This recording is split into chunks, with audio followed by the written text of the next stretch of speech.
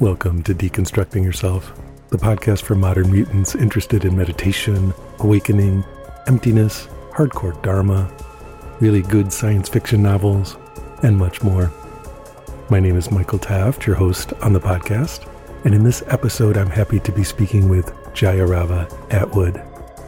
Jayarava is a longtime member of the Triratna Buddhist order, and he writes about the history of ideas in Buddhism. Since 2012, he's been mainly focused on revising the text and history of the Heart Sutra, and also writes about karma and how ideas about karma changed over time. Jayarava's blog explores the clash between modernity and tradition with respect to Buddhism, and he also works in various art forms including music, painting, photography, and calligraphy. And now, without further ado, the episode that I call Deconstructing the Heart Sutra with Jayarava. Jayarava, welcome to the Deconstructing Yourself podcast. Thank you very much. I'm really honored to be asked to be on it. Well, I'm honored to have you here. I've been interacting with you. We've been sort of interacting together, I would say, on Twitter for probably, 18 months now or something. And I've been very intrigued by a lot of your posts and questions and your publications and so on. And I ended up listening to you on the Post-Traditional Buddhism podcast, a recording I think you did several years ago. Yeah. And it just ended up being obvious that you would be an awesome guest on the show. So here we are. Now, if I'm not mistaken, you are in Cambridge? That's right, yeah. Yeah, but you are originally a Kiwi, is that correct? That's right. I grew up in New Zealand and I moved here about 16 years ago. So what brought you from, all the way on the other side of the world up to Cambridge? Small town Kiwi boy ends up in the centre of England. I got involved in the Triratna Buddhist movement 1994 and we were sort of an outpost. Can you just briefly explain what the Triratna order is? Yeah, it's a modern Buddhist movement founded by an Englishman in the mid-60s, and it combines mostly traditional Buddhist teachings with some more sort of modern ideas. And is this a large group?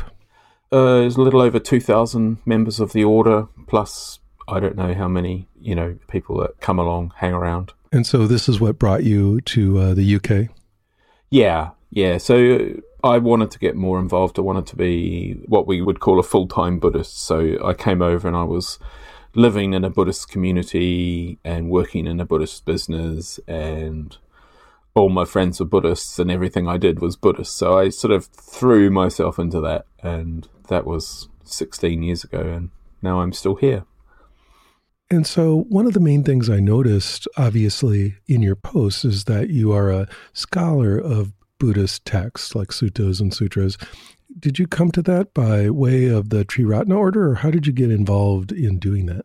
I often teach myself what I want to know. So when I got involved in Buddhism, I started looking at texts, and one of the things that intrigued me was how different translations were. And so I started looking into Pali as a first step, and it took me a few goes and a few years, but I eventually taught myself Pali and got interested in the Pali canon, especially the suttas. So that was kind of my way in, really, just like trying to figure out why translations were so different from each other. Yeah, as you may know, my original college degree was in German language and literature and also just generally linguistics. The professor I worked with the most was really fascinated by Kafka, so we would read Kafka all the time. And then I would look at the English translations and see that they were really, really different, and also like that the translators had interpolated tremendous amounts of material that was not in the original text. It's for a writer that was only dead at the time for, 50 years or whatever. And here we have these Pali texts that are however old. That's right, I can only imagine the layers of interpretation and interpolation. They were probably relatively fixed about 2,000 years ago, but they have been edited since. There was a big editing program went on in Burma in the 12th or 13th century, I think. But yes, all the translations that we read are modified and interpreted, and if there's a difficult passage, Often, even a good translator will consult the commentary and translate the commentary instead of the text itself. And so by the commentary, you mean commentaries from 1,000 years ago, or? Yeah, mainly with Pali, we're talking about commentaries composed by Buddhaghosa in Sri Lanka around the 5th century of the Common Era, so about 1,500 years old. Okay, so why don't you just take us through the history of the Pali Canon? There's sort of the received version, the one that you usually get in your local Buddhist center. Let me see if I can recite this and then you can correct me. But generally, what I learned was nothing at all was written down in Buddhism for approximately like 300 years after Buddha died. The historical Buddha, if that person existed, died. Yeah. There was 300 years of radio silence. And then they started writing this down.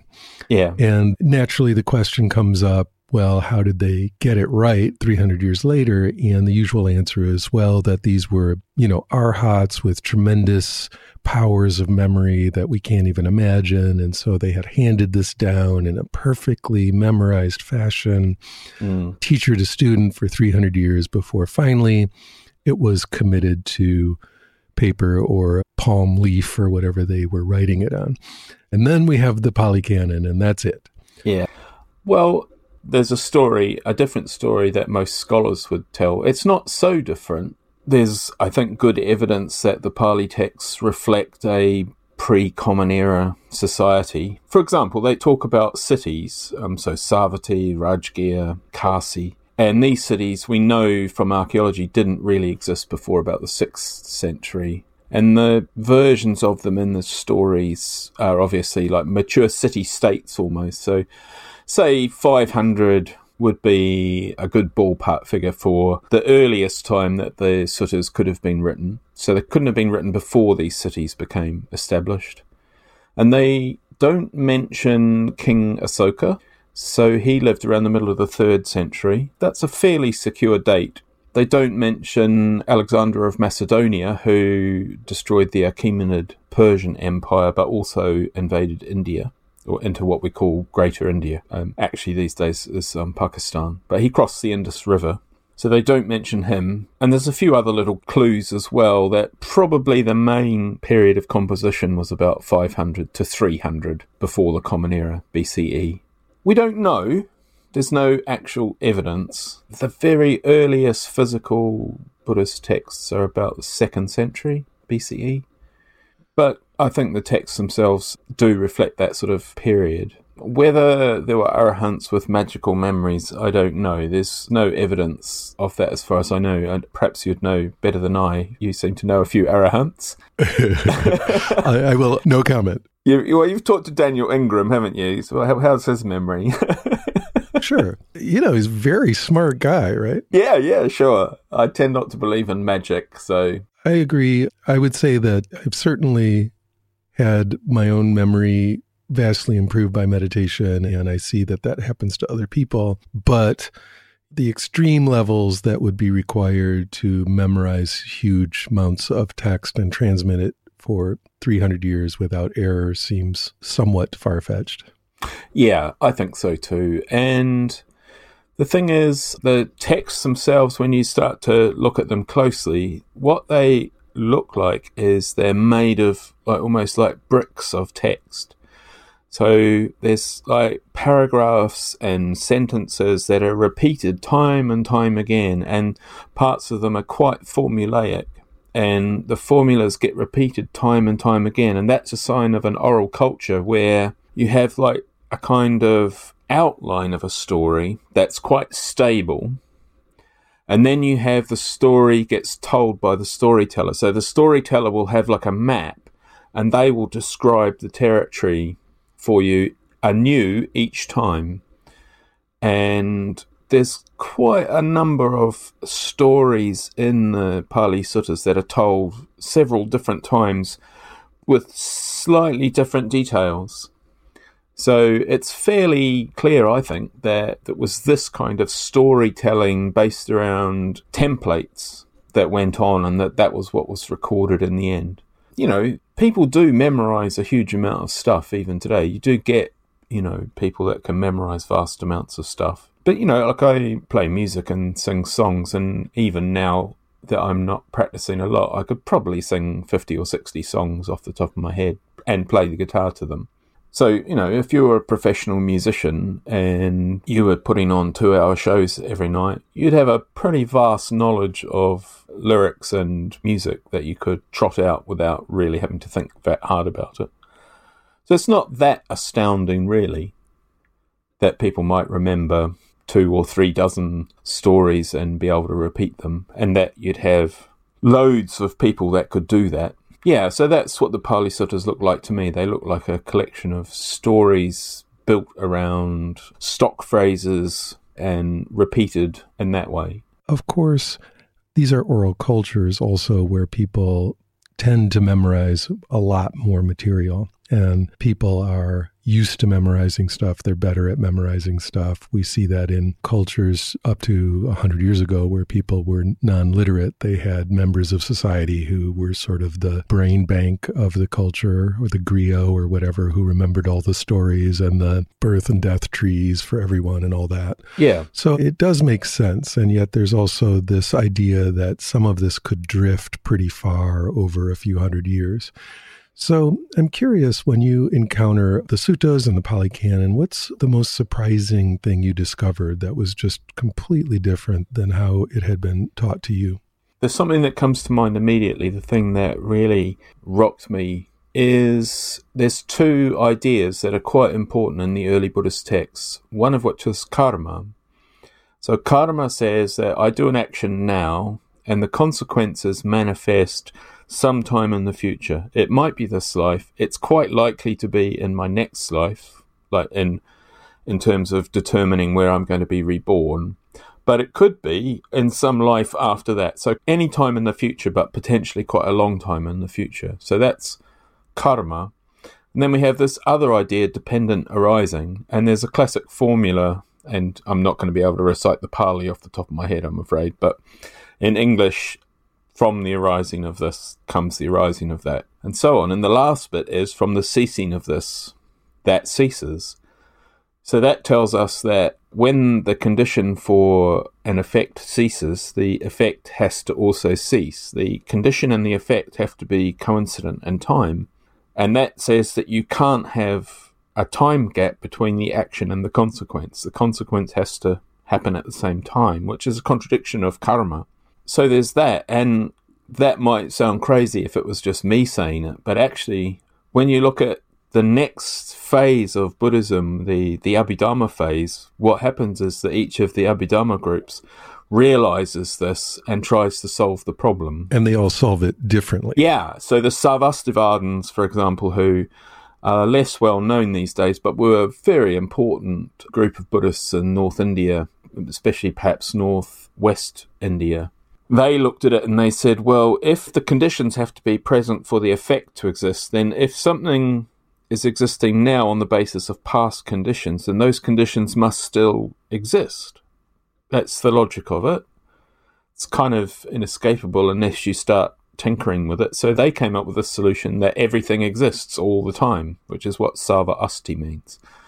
So they got called the Sarvastivada, the doctrine that everything exists. And that sounds crazy when you just hear it out of context, but in terms of this problem of matching up the discontinuity between karma and dependent arising, it's one of the answers that you could come up with. The one that most people would be familiar with would be the doctrine of momentariness, and that says that it's a bit like calculus, if you know calculus. Each condition is infinitesimally short, but it provides the conditions for the next moment, and then that arises and passes away in the moment and creates the conditions for the next one. So you get this stream of very, very short-lived moments that connect the condition or the action to the consequence.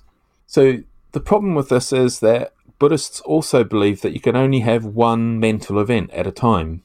So it's one chitta at a time, and this is almost universal kind of belief about mental processes. And unfortunately, that means if you have 2 actions and you've got to have a stream of momentary mental events streaming away from those into the future, they've got to timeshare the mind somehow, and it means that you can't have continuity. So the doctrine of momentariness doesn't explain how you get consequences in the future, and nor does the Sarvastivada, nor do the other versions. The only one that comes close to working is Nagarjuna's explanation, which is that it's all an illusion. Karma and dependent arising and actions and actors, people that do actions, it's all just relative truth, and actually in the ultimate it doesn't exist. It's still important because it's part of the skillful means that helps people get enlightened, but none of it's real, which I find quite unsatisfactory as an explanation. Yeah, that one is almost like saying it's magic. It explains nothing. It's interesting if you look into the history of karma, at least the histories that I've read, the scholarly histories, it's coming from, this Vedic period in which there's a belief. It reminds me of the Egyptian belief where, you're going to go to an afterlife, but you have to maintain that afterlife. And in the Vedic formulation of this, the size of the sacrifices you make, however many horses you sacrifice into the fire and so on. And sometimes there were thousands and thousands of animals involved, but they're sacrificing these animals, and then that buys you a certain time in paradise. But eventually this runs out. Yeah. The merit, the punya runs out, and then you come back. Yeah. Yeah. And so it's the logic of sacrifice, that buying your way into heaven kind of thing, that brought about this whole idea that then you have to come back. There's a slightly weird thing about that, because when you start looking at the Vedas, coming back is a good thing. So our Buddhist king of hell is Yama. But Yama in the Vedas is a culture hero. He's like Prometheus. He's the one that found the way to the ancestors in the afterlife. And he's the one that sort of set up the cycle of cycling back and forth between this world and living in heaven with your ancestors. And that's a great thing.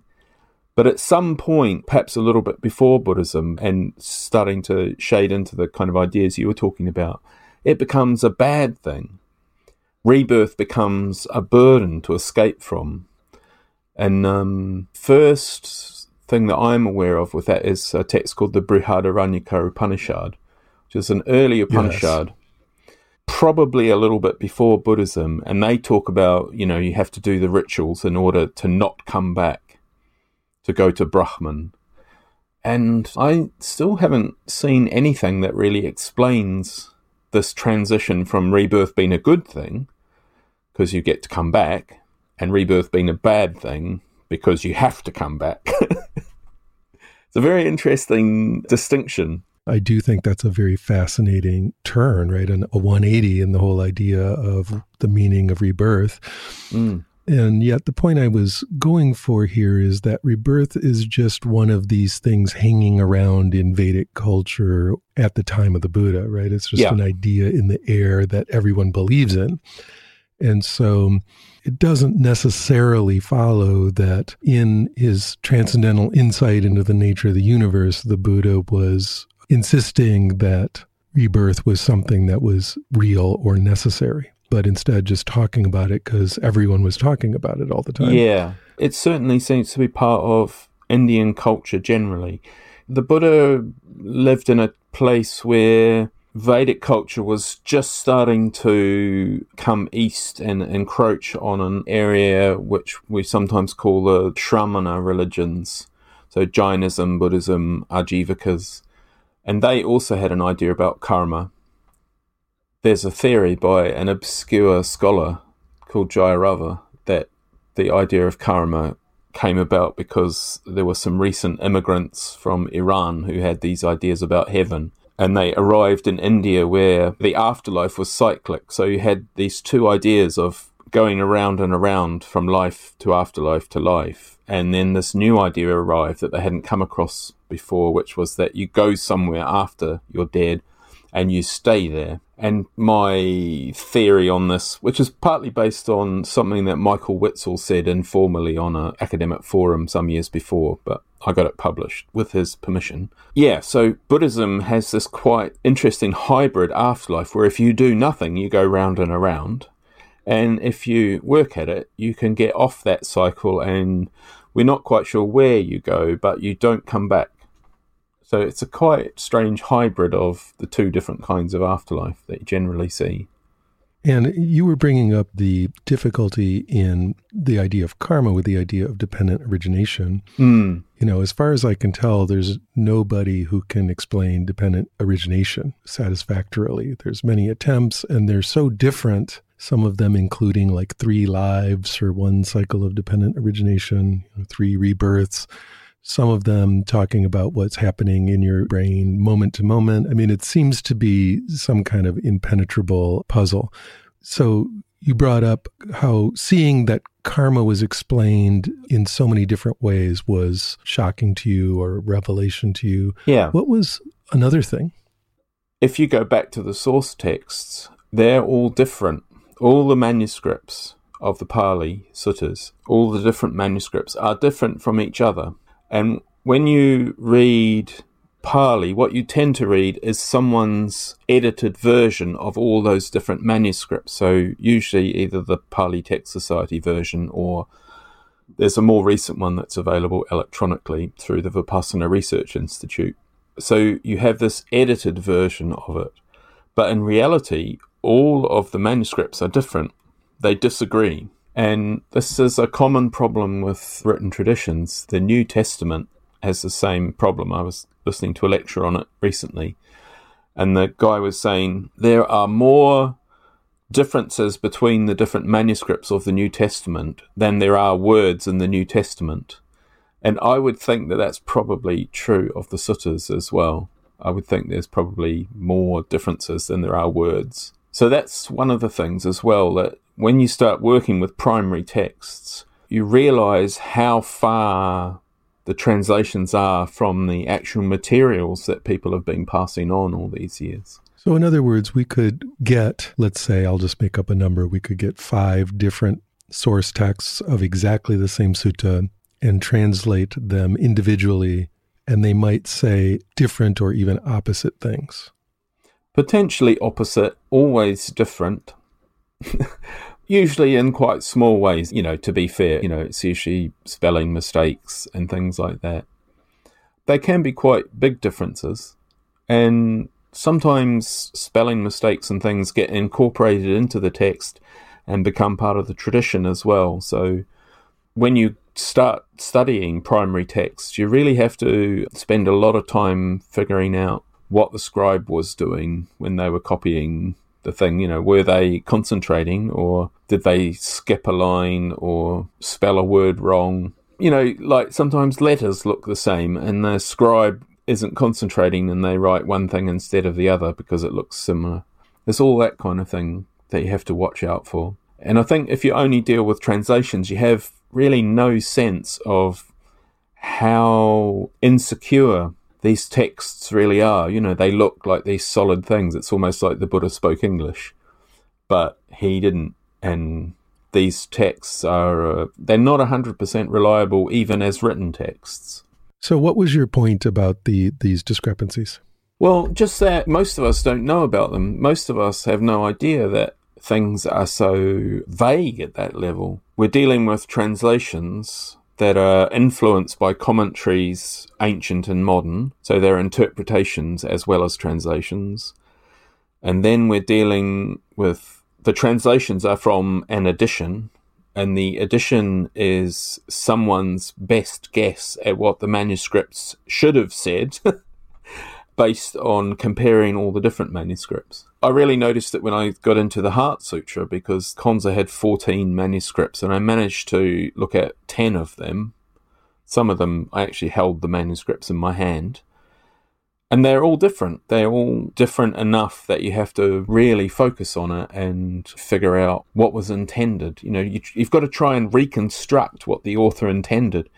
So the average Buddhist who's reading an English translation of something, or a German translation or whatever, they're a long way from what the artifacts say. The artifacts are a long way from anything that the Buddha might have said. So actually this idea that we're in touch with the Buddha through the texts is a bit sort of nebulous, really. It's a bit sort of, well, it's a nice story, but I'm not quite sure how real that is. one of the downsides of studying texts is that you do sort of, I don't think cynical's the right word, but you do realise that the grounds are shifting much more than people might expect, I think.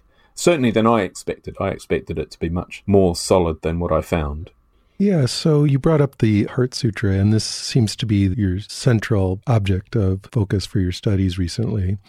I take it that you have said and, let's say, discovered and published some things about the Heart Sutra that are pretty shocking, actually. So tell us what the Heart Sutra is and sort of the tradition around it, and then what you think is actually different than the way it's normally talked about. As far as the Buddhist tradition is concerned, I think if you read about the Heart Sutra, usually the first thing that any writer says about it is that it's the most popular Mahayana text. And I think that's probably true. It's chanted all over the world. Millions of people probably every day chant this text. And it's seen as epitomizing not just perfection of wisdom teachings, but also sort of Mahayana teachings more generally. It also has quite a magical quality, so people chant it for protection or for good luck. There's a long tradition of chanting it for protection. There's a story that goes back to Xuanzang, the Chinese pilgrim who went to India and brought back a load of texts in the 7th century. So it's very well known, it's very well loved, it's very important, and it's been quite difficult for some Buddhists to accept the scholarship, the modern scholarship on it, which says that it's something else. Although, I think the new interpretation certainly has value and certainly values the Heart Sutra as a text. It's interesting also about the name, because we have these sort of short English names for some of these big texts like the Diamond Sutra and the Heart Sutra, and they're not really called that, right? So the Diamond Sutra is really the Diamond Cutter Sutra, and the Heart Sutra is part of these Perfection of Wisdom texts. So it would be called the Heart of Perfect Wisdom Sutra. And so knowing that it's part of these Perfection of Wisdom texts is important. Yes, and the Perfection of Wisdom texts themselves are long. They're abstruse, especially in translation, because they're difficult in Sanskrit. So translations tend to be more difficult rather than less difficult. So the Heart Sutra is an easy way for most people to engage with this body of texts that are really important historically. Some of the earliest texts that were translated into Chinese were the Perfection of Wisdom texts.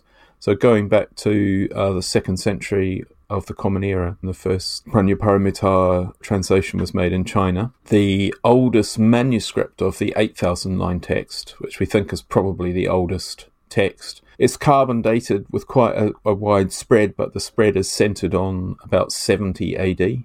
So middle of the 1st century of the Common Era. So we're really getting in these texts to the sort of heart of Mahayana emerging as a phenomena and growing into not just a movement, but to the sort of main movement of North Indian and Asian Buddhism. So yeah, the Heart Sutra is very important. You mentioned about the titles and the translations and how we get them wrong. The Diamond Sutra, for example, is called the Vajrachedika Sutra, and Vajra doesn't mean diamond in Sanskrit. It's a meaning that it picked up quite a bit later. It means thunderbolt. Vajra is like a thunderbolt, like Zeus's thunderbolt. It's Indra's thunderbolt. And I looked at the various compounds that use that Chedika ending, and it seems that the thing that is cut is the first word. So it's the sutra that cuts the thunderbolt, not the thunderbolt sutra that cuts, if you get my meaning. And with the Heart Sutra... Fascinating. Yeah. Well, that's Paul Harrison figured that out. I'm just quoting him. And then the Heart Sutra is the Prajnaparamita Hridaya. It's not always called a sutra in Sanskrit, and sometimes in the Nepalese manuscript, sometimes refer to it as a dharani, which is an idea that has floated around as well in Japanese scholarship, that the text isn't a sutra, it's a dharani.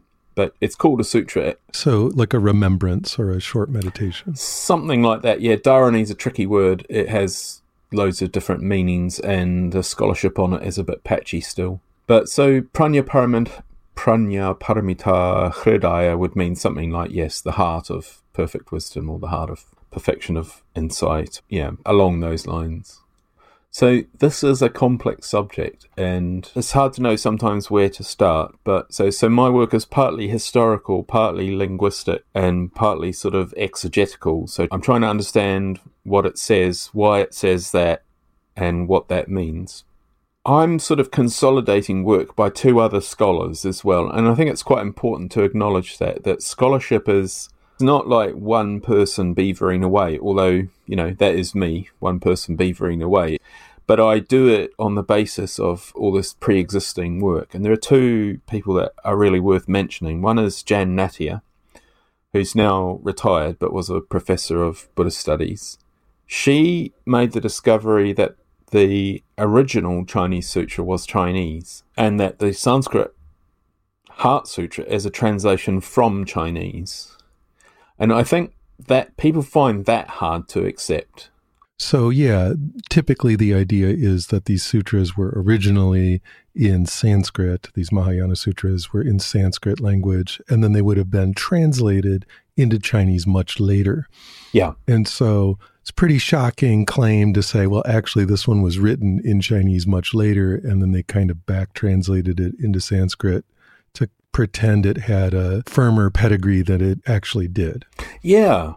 And I still can't figure out in this case why anyone would have done that. I'd really like to have a suspect. I know they had the means and the opportunity, but I don't know their motive. I can't quite see a motive other than the obvious one. But yeah, someone must have forged a Sanskrit manuscript at some point and used that to convince the Buddhist establishment of Tang Dynasty China that this text was something other than it was. But on the other hand, it's worth saying, because I don't think this is at all in the sort of general public domain, that this went on all the time. It wasn't a one-off. There's a catalogue from the early 6th century that lists 2,100 Buddhist texts. 450 of those are what they call chaojing, or compilation texts, that are quotes from sutras that are put together by various people in Chinese and then circulated as separate sutras. So maybe 20-25% of all the texts circulating at that point were of the same type as the Heart Sutra. And that's one of the things that we know about the Heart Sutra, is that it's made up of quotes mainly from one particular translation of a Perfection of Wisdom text. And do you feel like it matters? Yeah, it's a good question.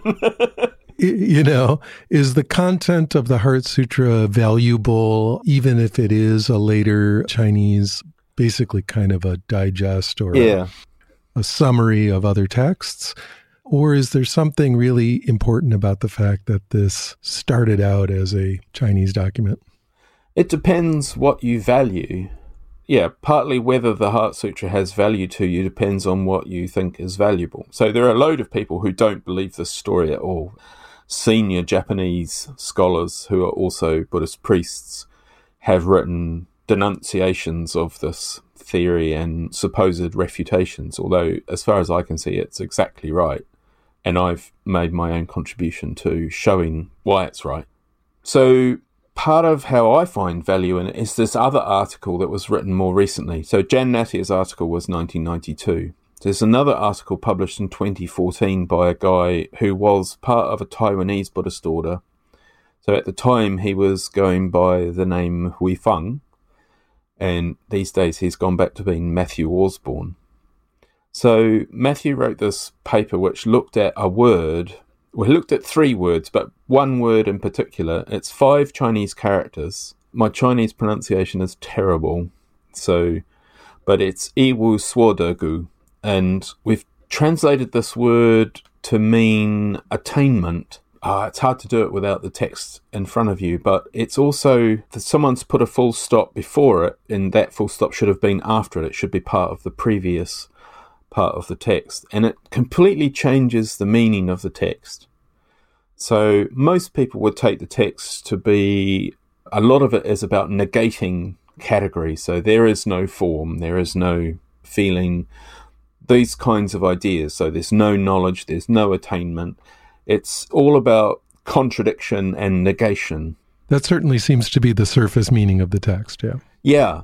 But if you get this word right and you get it in the right place in the text, it says something completely different that I think is really much more interesting. So rather than it meaning attainment, it's related to another Sanskrit word, which is a big long word, anupalamba yogena. I mean, I can write some of this stuff down and you can put it on your website maybe, some of these words. Yes. This word means the practice of non-apprehension. Anupalab means non-apprehension and yoga means practice. And it goes with the previous part. So roughly what the Heart Sutra is saying is more like, in the meditative state of emptiness, by means of or through the practice of non-apprehension, there is no form.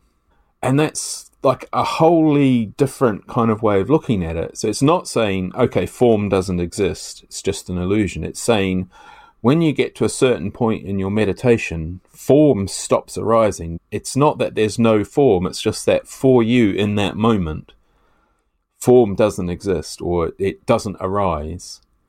I see. So instead of being sort of a assertion of the Chittamatra school, like the whole world is an illusion, this is actually talking about cessations or nirodha or something. Yes, exactly. Yeah. A colleague of mine called Satchidana wrote an article for our order journal, and he pointed out that there were some continuities with some texts about shunyata in the Pali Canon. So particularly there's the Chula Sunyata Sutta and the Maha Shunyata Sutta, and they're in the Majjhima Nikaya. And they talk about a kind of meditation practice. And in this practice, instead of intensely focusing on an object and gradually sharpening that focus so that gradually that becomes everything in your field of experience, you're still focusing, but what you're paying attention to is what's absent. So you go from your normal busy life, you go and find a quiet place and you sit down and you just notice how your normal busy life doesn't arise if the conditions aren't there. You know, the text says you go to the forest. So instead of the busy village, you have the forest. And then you do your concentration practice, or maybe you focus on your body. When I've tried doing it, I focus on my body. And if you can get absorbed in the sensations of your body, then the room around you sort of fades into the background and actually kind of disappears. And then if you bring your concentration further into, say, the sensations of breathing, then the sensations of the body fade into the background and kind of disappear. And so that's the idea of the meditation, is that you take that in, and instead of going through the jhanas or the dhyanas, you go into the formless spheres, the sphere of infinite space, the sphere of infinite consciousness, and so on. And from there, when you go beyond those spheres, you end up in this, what in Pali they call the sunyata vihara, dwelling in emptiness. And I find this quite exciting because this is like a practical meditation that anyone can do. I've had a few goes at it. I'm not a great meditator. People I know have taken it further. And this seems to be what the Heart Sutra is talking about. And because that's what the Heart Sutra seems to be talking about, it seems that that's what the Perfection of Wisdom is talking about. And I've done a little bit of work tracing that idea in the Perfection of Wisdom text as well. So rather than being about negating things and about telling you that the world doesn't exist, it's actually saying, look, what you need to do is meditate in this way so that your world, your personal world, ceases. You experience, as you say, cessation, nirodha. There's all sorts of words for it.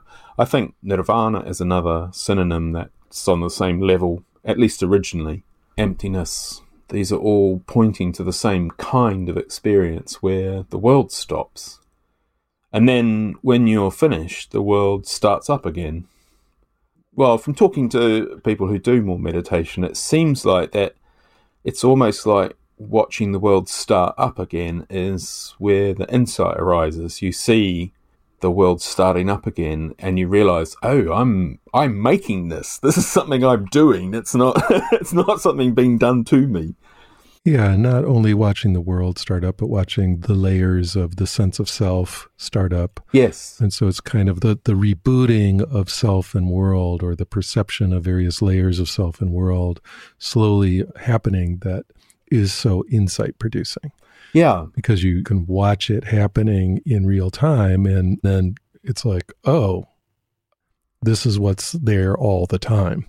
Yes. And so you seem to be saying two really interesting things simultaneously. One is that the pedigree or origin of the Heart Sutra is completely different than what we imagine it to be, even though it's being sort of summarized from legitimate Perfection of Wisdom Sanskrit texts. The original text of the Heart Sutra itself, the Heart of Perfect Wisdom Sutra itself, is Chinese. And so that's one thing. And then the second thing is, due to translation errors, the meaning of it is quite a bit different than what people tend to think it is also. Is that correct? Yes, and quite a lot more interesting, I think. Especially the recovering of this word that Matthew Osborne has done makes it a much more interesting prospect, I think. So the paper is called Apocryphal Treatment for Konza's Heart Problems, Non-Attainment, Apprehension and Mental Hanging in the Prajnaparamita Hridaya by Matthew Osborne. I think the ideas in it are brilliant. It's not an easy read, and the argument is broken up in a way that I think is a bit unhelpful, but it's a very important discovery, I think. And have you written any commentary on this paper? Is there a sort of a summary that you've created that makes it easier to apprehend? Yeah, I wrote a blog post on non-apprehension. Yeah, so in a sense, the peculiar history of the text is less peculiar when you know more about Chinese history and texts. And it doesn't matter so much that it's not quite what we thought, because actually it's quite a valuable summary of a style of practice and a way of thinking about Buddhism that seems to have ongoing value.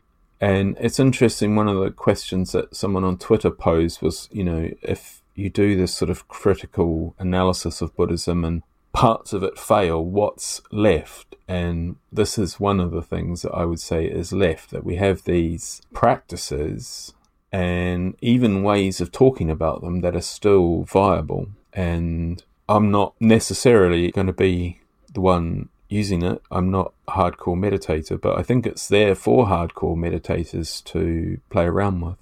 And, people like yourself and other people that you've had on your podcast, you are experiencing cessation. You are having that kind of experience of the world stopping and then starting up again. And this is another way of approaching that. That's really fascinating, Jayarava. I mean, I couldn't agree more that, like you, the ideas about karma and rebirth and the sort of ontological status of various entities and even the whole worldview of Buddhism is not anywhere near as interesting as the actual practices. I mean, here we have 2,500 years of people trying to do really interesting and hopefully useful and helpful things with their minds. Yeah. And that is a tremendous wealth of empirical knowledge about the interesting and helpful and useful things we can do with our minds. And even if digging into these texts in the way that you and other scholars do tends to break some of the mythology around them, getting the language correct, or as correct as we can actually help us unearth the really useful parts of these, right? Like the practices you can sit down and do. I mean, this is what's so important about this. I don't really care what anybody believes about the nature of the universe. I mean, it's all speculative. But it is really fascinating if someone can make use of one of these texts and do it themselves and really find it powerful and helpful. Yes. I think it's clear that meditation and other practices as well, even devotional practices, they are important and useful.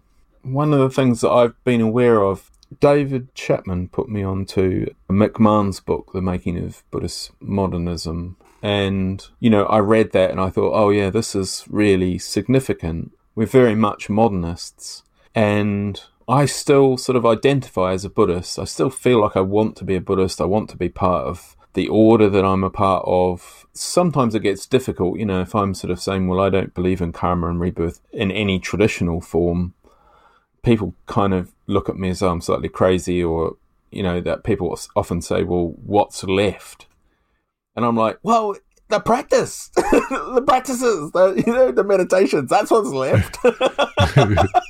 The important part is what's left. Yeah, that's it. Yeah. We're not Buddhists because of what we believe, I think. We're Buddhists because of what we do and what we're trying to do. And I think even those of us who aren't necessarily maybe temperamentally suited to, you know, realistically seeking out cessation, we still want to live better lives, and we still live in this world where everyone's hyper-stimulated, and calming down is just really difficult for a lot of people. So just even that as a contribution. But I think we have a real problem in trying to sell it as religion. I think religion has got less and less interesting to more and more people. Where it's holding on is at the fringes, you know, so it's fundamentalist Christianity or even fundamentalist Islam. There's a growing body of people who just aren't interested in anything that's presented to them as religion or talked about as religion.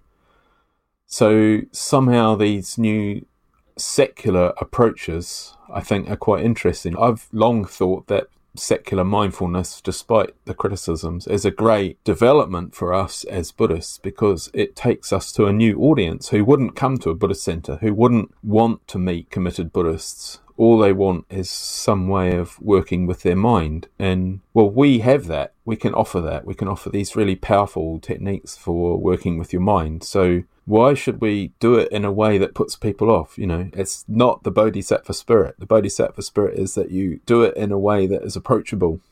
That's right. There's room enough for everyone here. There are the people who are committed to the belief system and mythological structure, parts of Buddhism, the various teachings of karma and rebirth and all that. There's plenty of that being taught and plenty of that available for those who want that. And so why not have this other way of looking at the tradition that is wholly secular, wholly practical, for the people who will get a lot of use out of that?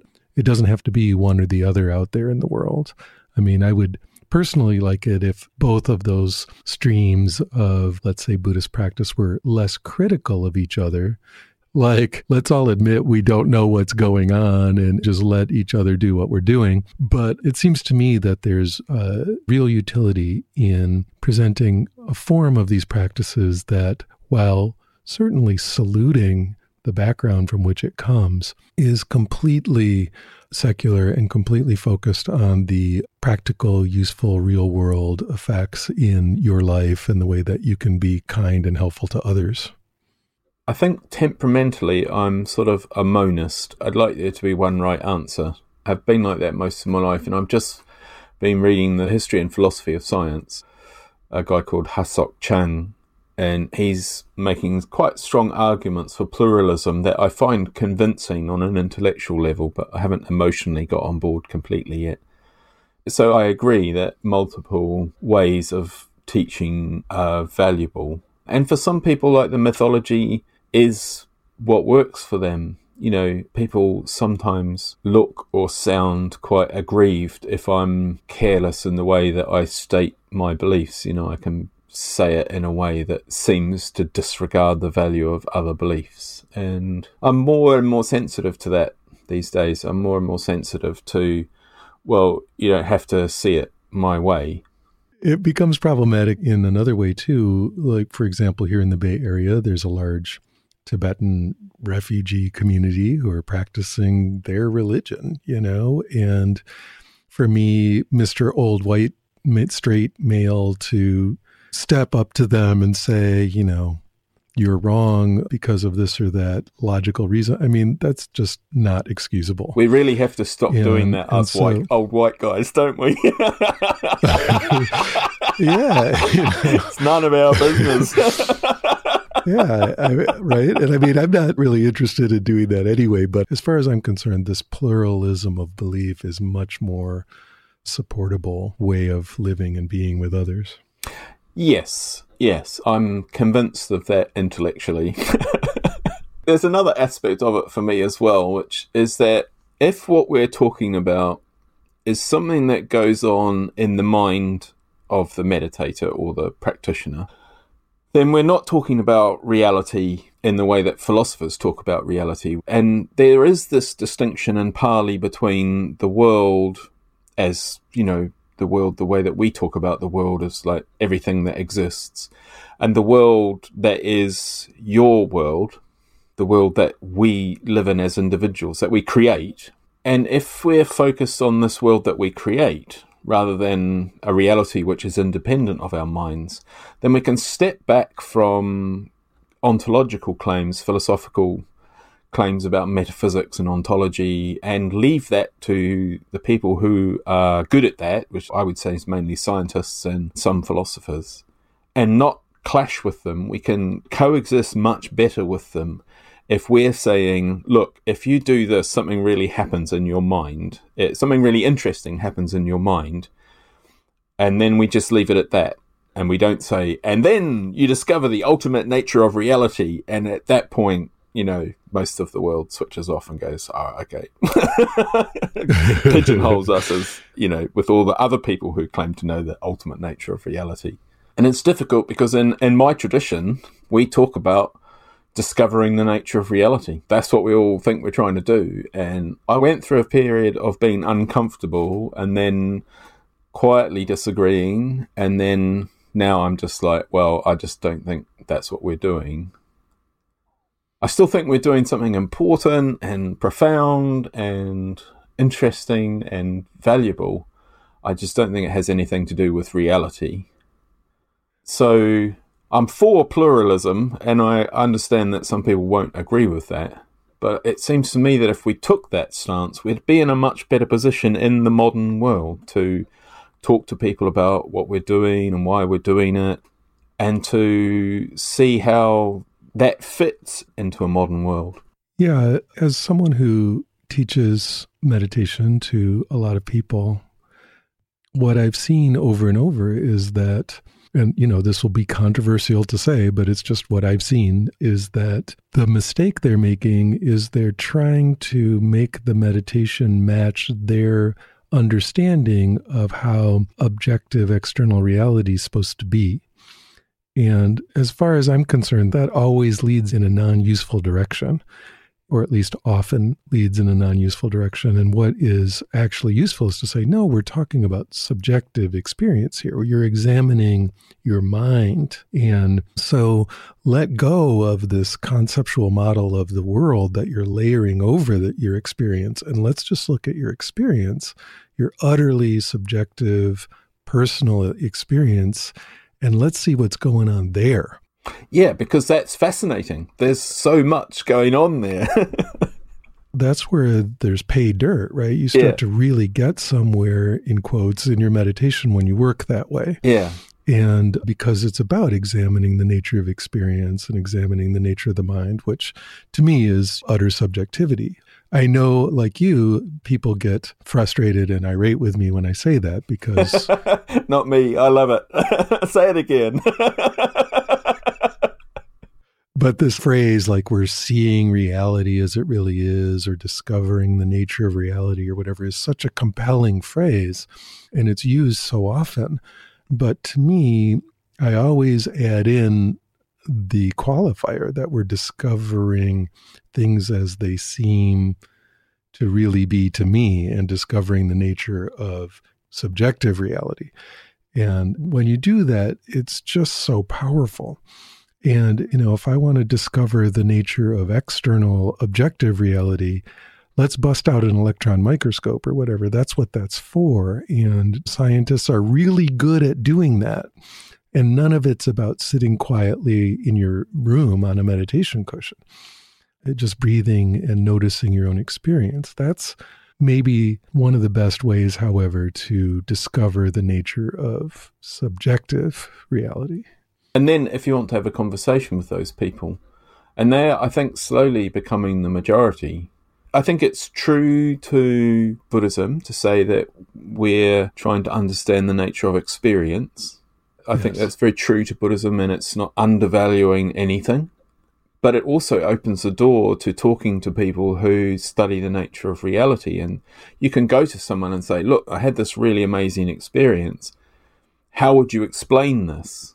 I think this is where Thomas Metzinger's ideas had a real influence on me, where he sort of realised that his out-of-body experiences didn't involve his consciousness leaving his body, but they were nonetheless extremely interesting. And I think he says any philosophy of mind which doesn't explain these kinds of experiences is just not interesting.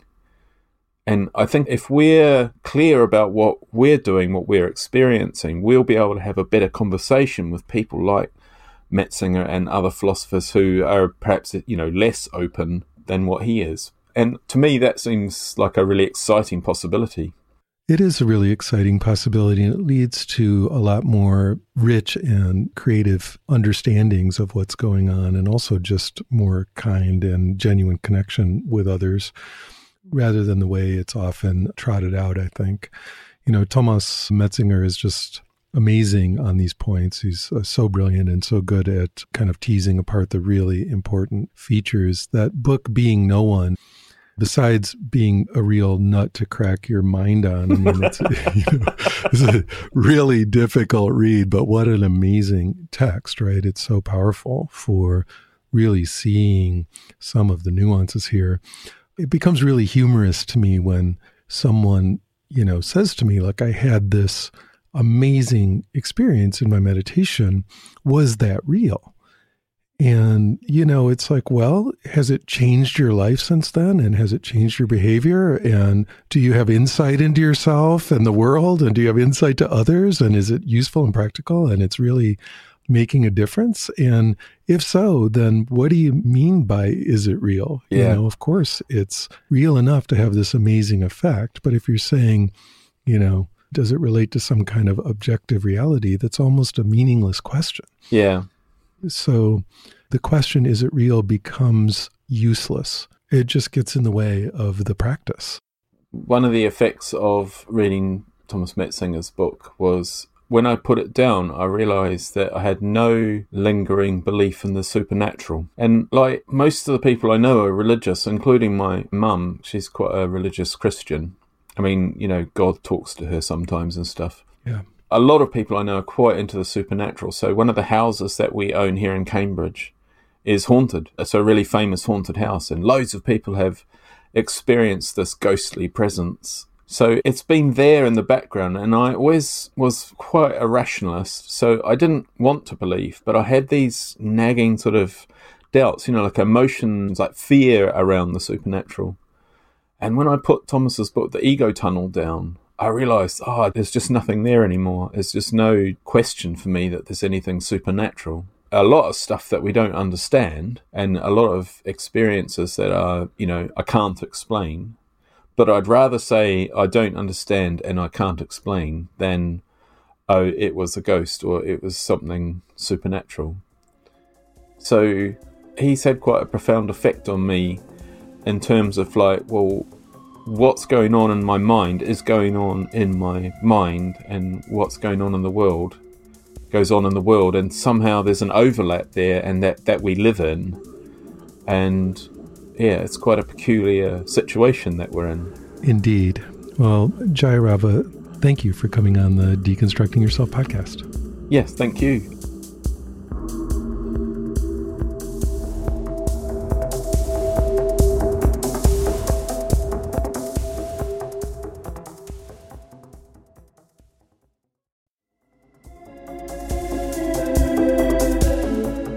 That's it for this episode of Deconstructing Yourself.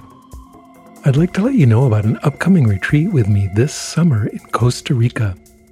From August 3rd to the 10th, we will come together to focus on non-dual meditation practice with a particular theme of embodiment of awakening in meditation and in life. For 7 days, I'll be giving non-dual meditation teachings, practices, and guided meditations, as well as personal meditation instruction to each member of the group. The retreat will be hosted at the Blue Spirit Retreat Center, located in the Nosara region of Costa Rica's Pacific coast. The retreat center is perched on a hilltop overlooking the ocean and a 3-mile white sand beach that is a protected turtle refuge. The pristine nature, subtropical climate, and members of the Deconstructing Yourself Sangha will create a unique environment for your meditation retreat. If you're interested, check out deconstructingyourself.org, where there's a link to the information page. I look forward to seeing you there. If you enjoyed the podcast, please recommend it to a friend or talk about it on social media. Doing that helps it find its way to more people who might be interested. If you're moved to support the podcast, you can do that by contributing to the production costs on my Patreon page. That's at patreon.com/Michael Taft. The money goes to support the recording, production, and bandwidth costs of this program, which are substantial. By contributing to Patreon, you're making it possible for me to continue to create and share these conversations as often as possible. A special perk for high-level contributors is a monthly or even bi-monthly event with me on Zoom, where you can ask me any meditation questions you have. I deeply appreciate your support. I also have a number of free resources for you, beginning with my YouTube channel. There are hundreds of hours of free guided meditations and videos there, so if you're interested, that's quite a large resource and offered to you completely free of charge. The channel address on YouTube is MWT111, or you can just search my name, Michael Taft. I encourage you to subscribe to the channel and join me each week for a new live guided meditation session.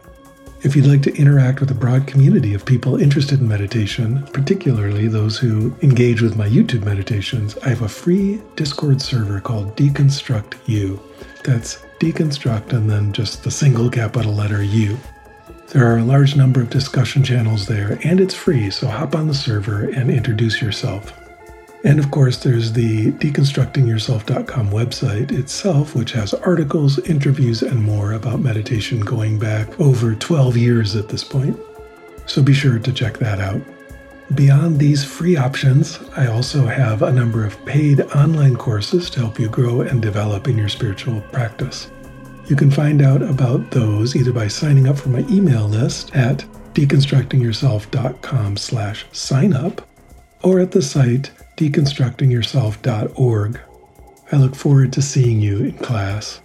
The Deconstructing Yourself podcast has always had excellent sound, which is the result of an amazing audio engineer and amazing human being named Stephen McNamara. He's an all things audio person with many decades of experience in producing music and spoken word audio. If you're interested, you can contact him at his website, yogitar.com. That's yogitar.com. Music on the Deconstructing Yourself podcast is a track by Peter Bauman entitled Crossing the Abyss from his album Machines of Desire. Thank you for listening.